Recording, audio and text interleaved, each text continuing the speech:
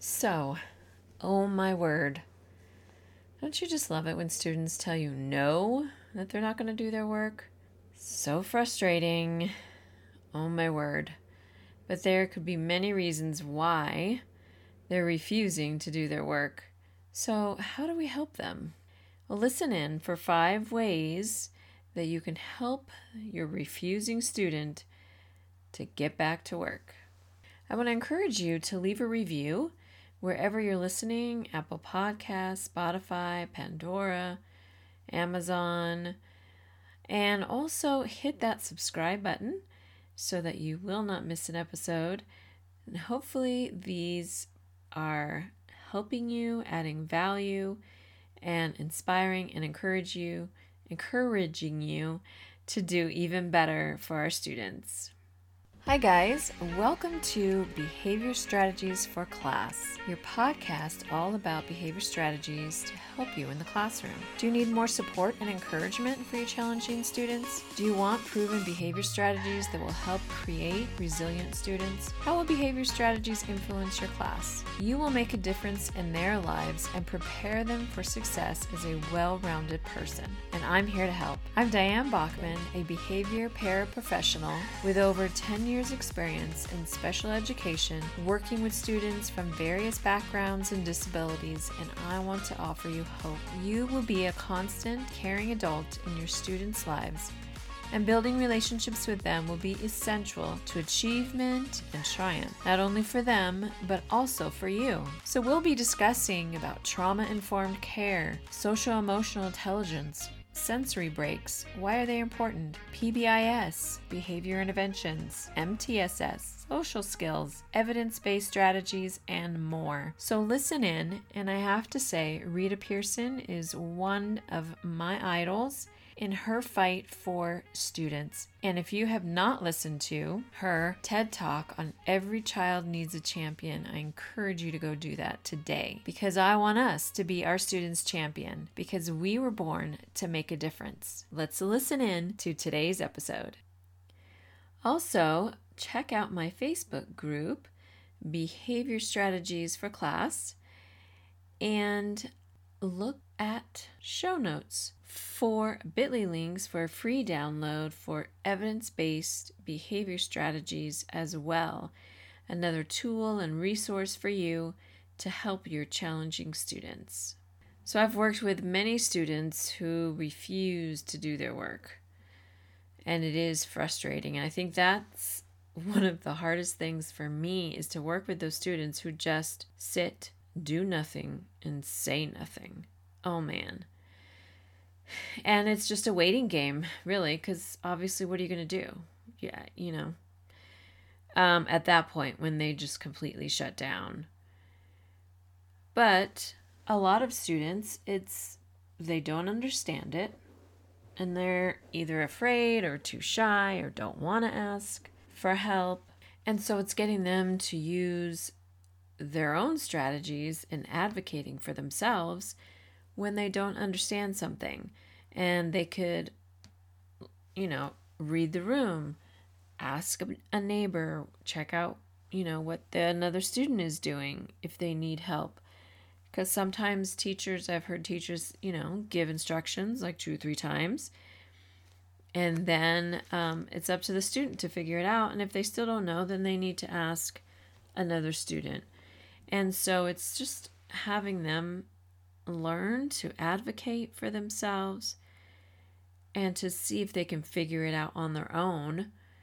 And if they can't, then they need to know that they can ask for help. So 5 ways that I have used and learned on how to help with these kids when they refuse to do work is asking, first one would be asking, do they really understand the work? Whether it's math, whether it's understanding verbs or adjectives, or they have to write a story, they don't know where to start, who's going to be the main character, what is the main character going to do? Science, if they have to come up with an experiment, what experiment do they want to do? Lots of different things, of course, that you guys are working on. And if they're refusing to work, is it because they don't understand the work? And, maybe it's something where, once you give the lesson and you've given the instructions, you're able to come back to that student who's just sitting there and not participating and just ask them, so, do you need help? Do you understand the work? Sometimes that's just a simple answer. And so the second one, of course, would be, do they need more help? Is it more help than you can give? Is it, time for them to go into interventions? Having an intervention group or a small group for them to work with. So it's as you get to know your students, what do they really need? Is there really a legitimate reason why they are refusing? So the third one is, if you're trying to help them, giving them options on how to help them, and they're still refusing. We have also had students, you're going to have to finish it at recess. And of course, majority of students don't want to do that. They don't want to do work, of course, during recess. But if they're refusing to do it in the classroom at the appropriate time, then they've got to take it and finish it at recess. And depending on how your class works, they sometimes will stay in and get it done, and other times I've seen them take their work out to recess and they finish it out there.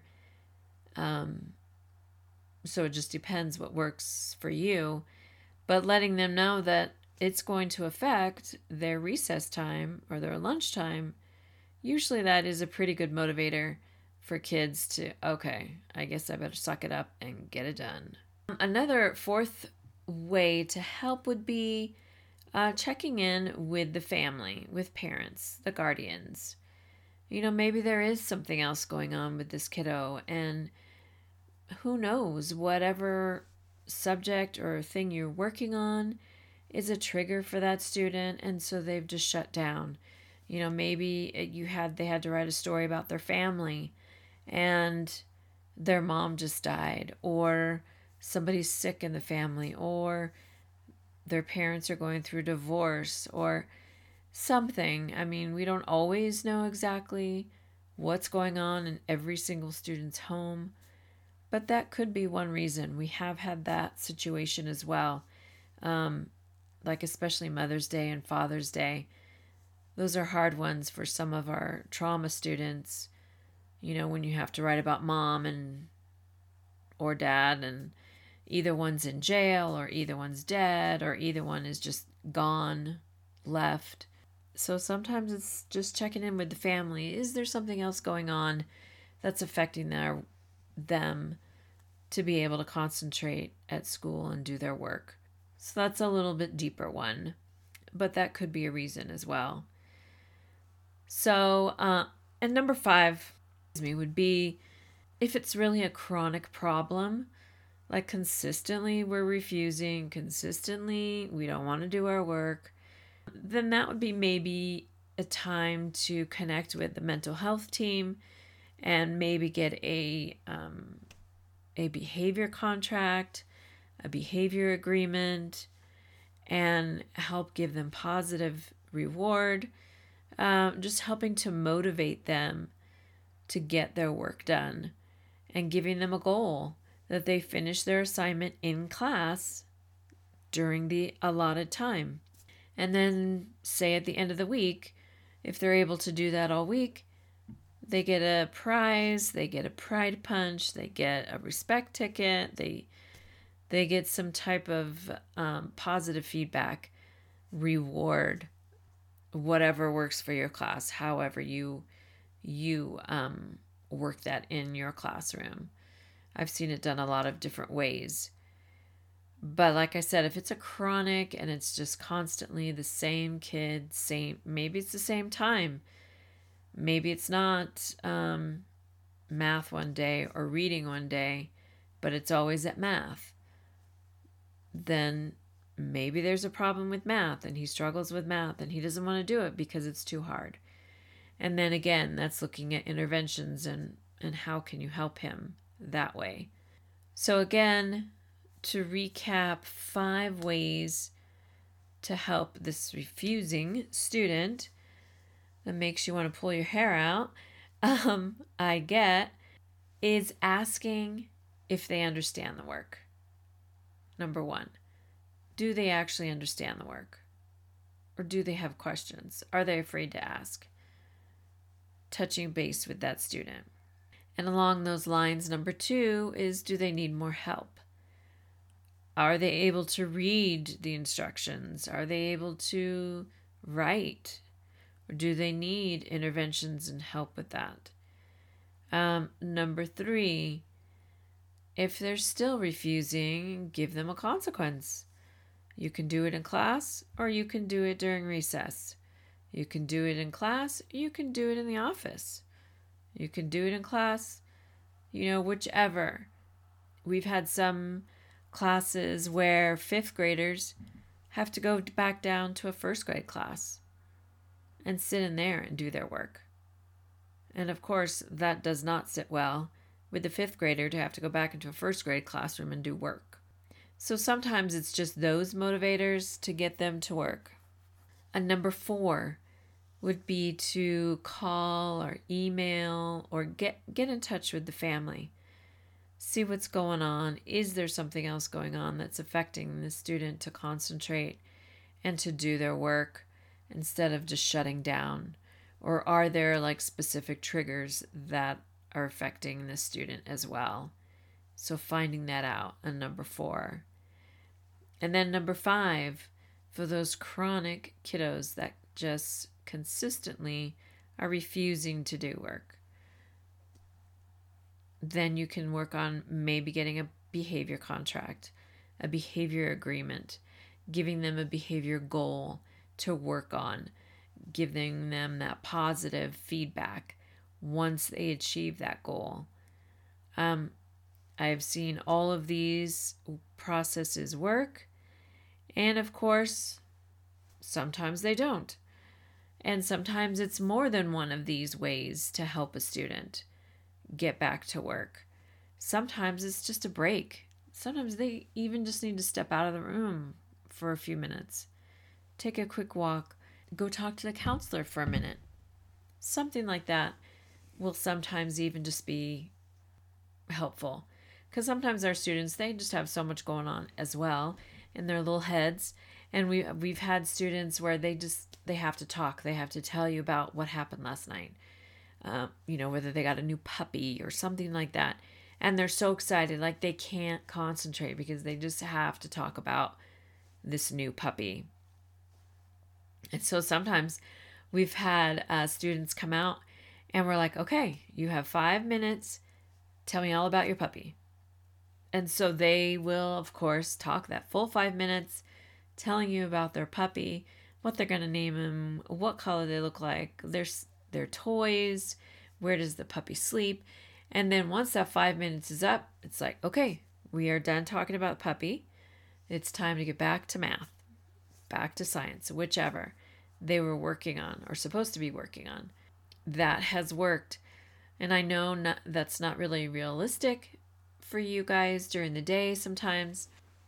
But if maybe at a recess time, you could take 5 minutes and listen to a student and help motivate them to get back to work, but to also get off of their mind what's there. And sometimes it is just happy news and they're excited about stuff, especially coming up with the holidays. Of course, there's a lot of mixed emotions about holidays for some students. Sometimes it's a super happy, exciting time. And of course, other times it's just reminders of sad events or, parents divorced and they're going to be away from mom this time. Or grandparents are sick or they're having to move or, of course, life happens and life keeps going and there's always something going on. So just being aware also when the holidays are coming. We've definitely seen student behavior amp up, challenging behaviors amping up during the holidays because it is a tough time for some of our students. And sometimes they just feel much more safe and comfortable when they're at school. And then knowing that they're not going to be at school for a week or two, sometimes it's just scary for them or sad for them. So they miss having us caring adults at school that's checking in on them. And I know I'm getting a little off topic somewhat, but it's just a reminder, again, the whole child. And knowing that these children have a ton of stuff going on as well, just like we do. And just being aware of that and hopefully being empathetic about that as well. And encouraging them, motivating them, giving them that positive feedback to get back to work, to know that they can do the work, to know they can try hard and figure it out. And it's baby steps. But hopefully these 5 ways have given you some encouragement to help motivate and encourage your students who are refusing to work, because I know that's very frustrating. But you guys are killing it. You're doing great. You are life changers. Don't forget, check out my Facebook group, Behavior Strategies for Class. Collaborate with other educators, encouraging each other. Check out the show notes for bit.ly links in your free download, free resource, and I will see you next time. Thanks so much for listening. I truly appreciate you all, and I pray that I've inspired and encouraged you today. I also want to let you know that I have a couple bit.ly links for you if you're interested in making your own podcast and sharing the wealth of knowledge that you have, being a teacher or a para or a teacher's aide, anybody in the education system. I'm sure you have a lot to share. And if you're interested, I took the class with Stephanie Gass. She's amazing, super friendly, down to earth, very easy to understand, and she's great. So I have a bit.ly link for you for Podcast Pro University is where I learned how to do this. And that is bit.ly/behavior, PPU, 4, and U, as in the letter U. So Podcast Pro University, bit.ly/behavior, PPU, 4, and the letter U, if you're interested. Also, to get your free printable of all the 6 evidence-based strategies, there is another bit.ly link, and that is bit.ly/6 for free. 6 for free. These will all be in the show notes in case you need to go back and check those out. And I leave you with this: that every child deserves a champion, and that's by Rita Pearson. So I just want to encourage you that you can be that champion and that you are making a difference. Thanks again.